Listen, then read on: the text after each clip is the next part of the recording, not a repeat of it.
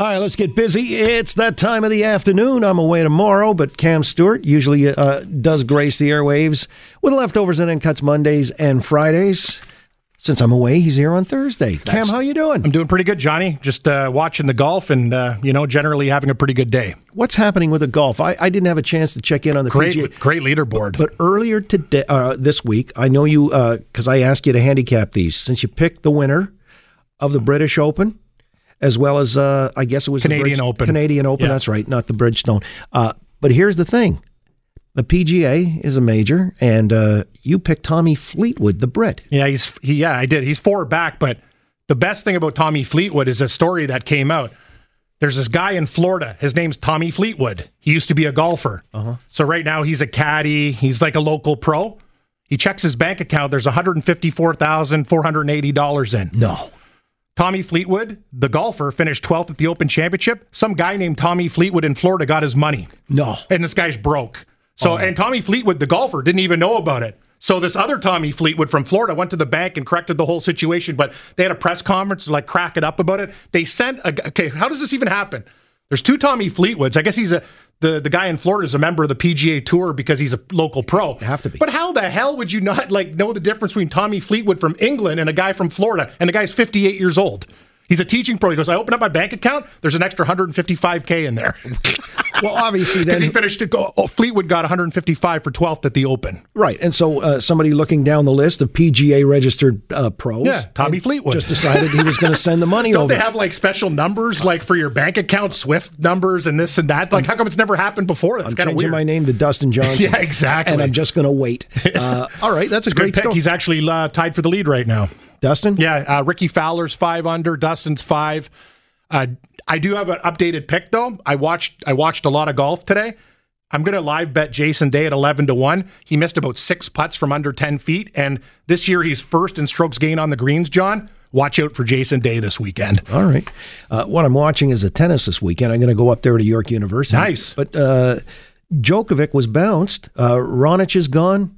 Shapovalov is the only guy still worthy of our consideration as Canadians. I really like Dennis. I got to be honest with you. I don't like to take rips at especially professional athletes, but Milos Raonic is a guy that, you know what I mean? I look at the potential in his serve. He does nothing. He can't get over the hump. He's 27. Has he already peaked? No, I don't know if he's peaked. I'm just saying when Andy Murray had that problem, he dug deep and then he became one of the best in the world. Remember, he could only get to the semis. He could only get to the quarters.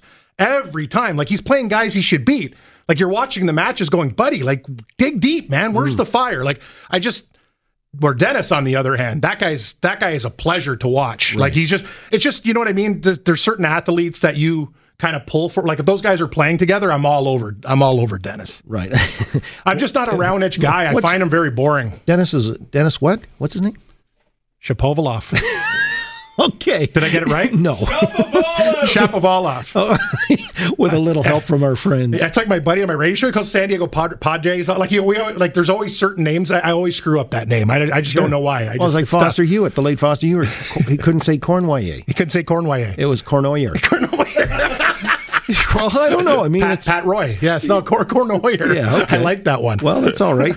Anyway, listen, I was watching soccer last night in TFC in Vancouver. Yes, a little Canadian battle. Yeah, this is the Canadian Championship they're playing for.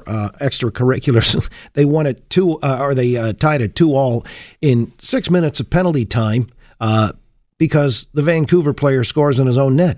I mean, well, that's the thing. They had in the World Cup this year, John, there was a prop how many own goals were they be? It set a record. I have never seen so many guys, deflections, put the ball in off other people. It's been kind of a weird year for that. And I got to tell you, the MLS, I really wish, we talk about our losing futures with Bitcoin. I wish you and I jumped on that earlier. This league, Atlanta is one of the worst sports towns going. When they have the Falcons, nobody's there. They don't have a lot of money, right?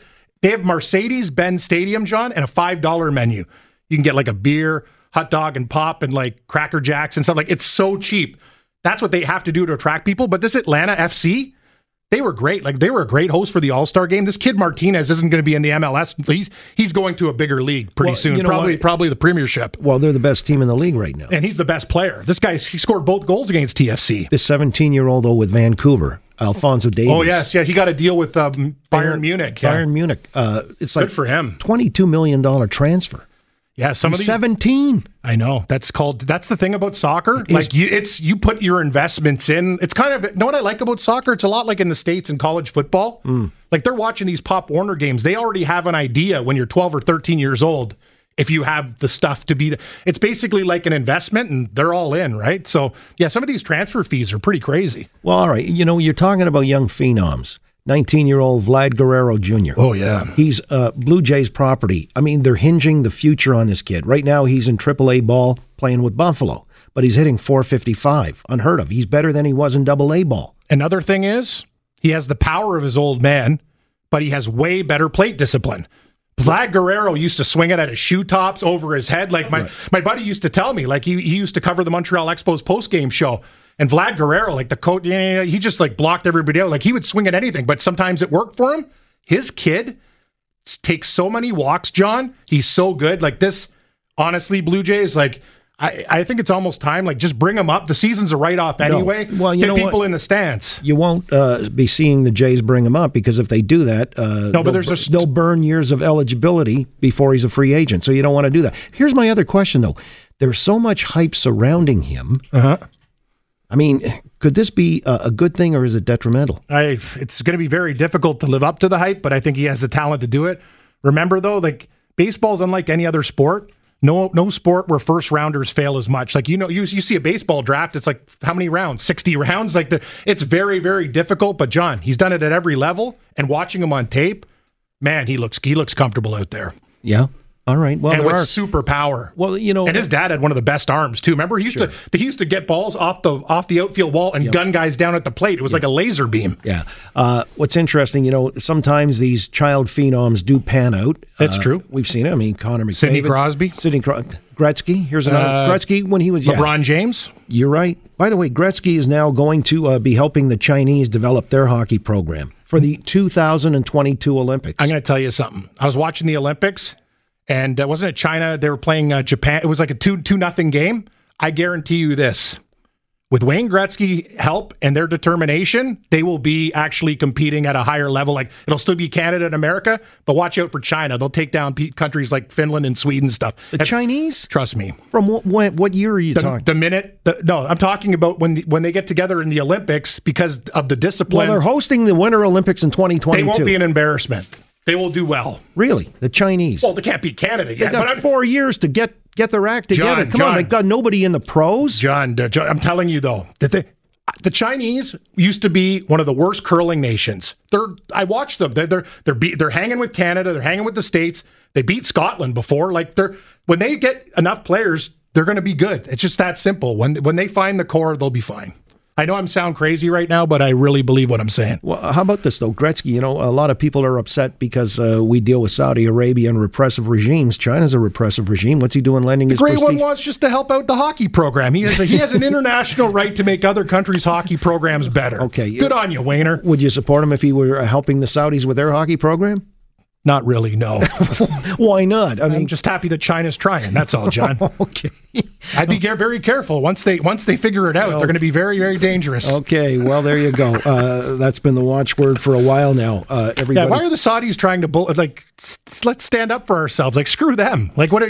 Well, there are jobs. Do you think they could push us around? Yes. Yeah, that's embarrassing. Then we're building these light armored vehicles for their military. $15 billion contract in London. Yep. 2,000 people employed. Highly paid union jobs. They pull that contract. How do you feel about that?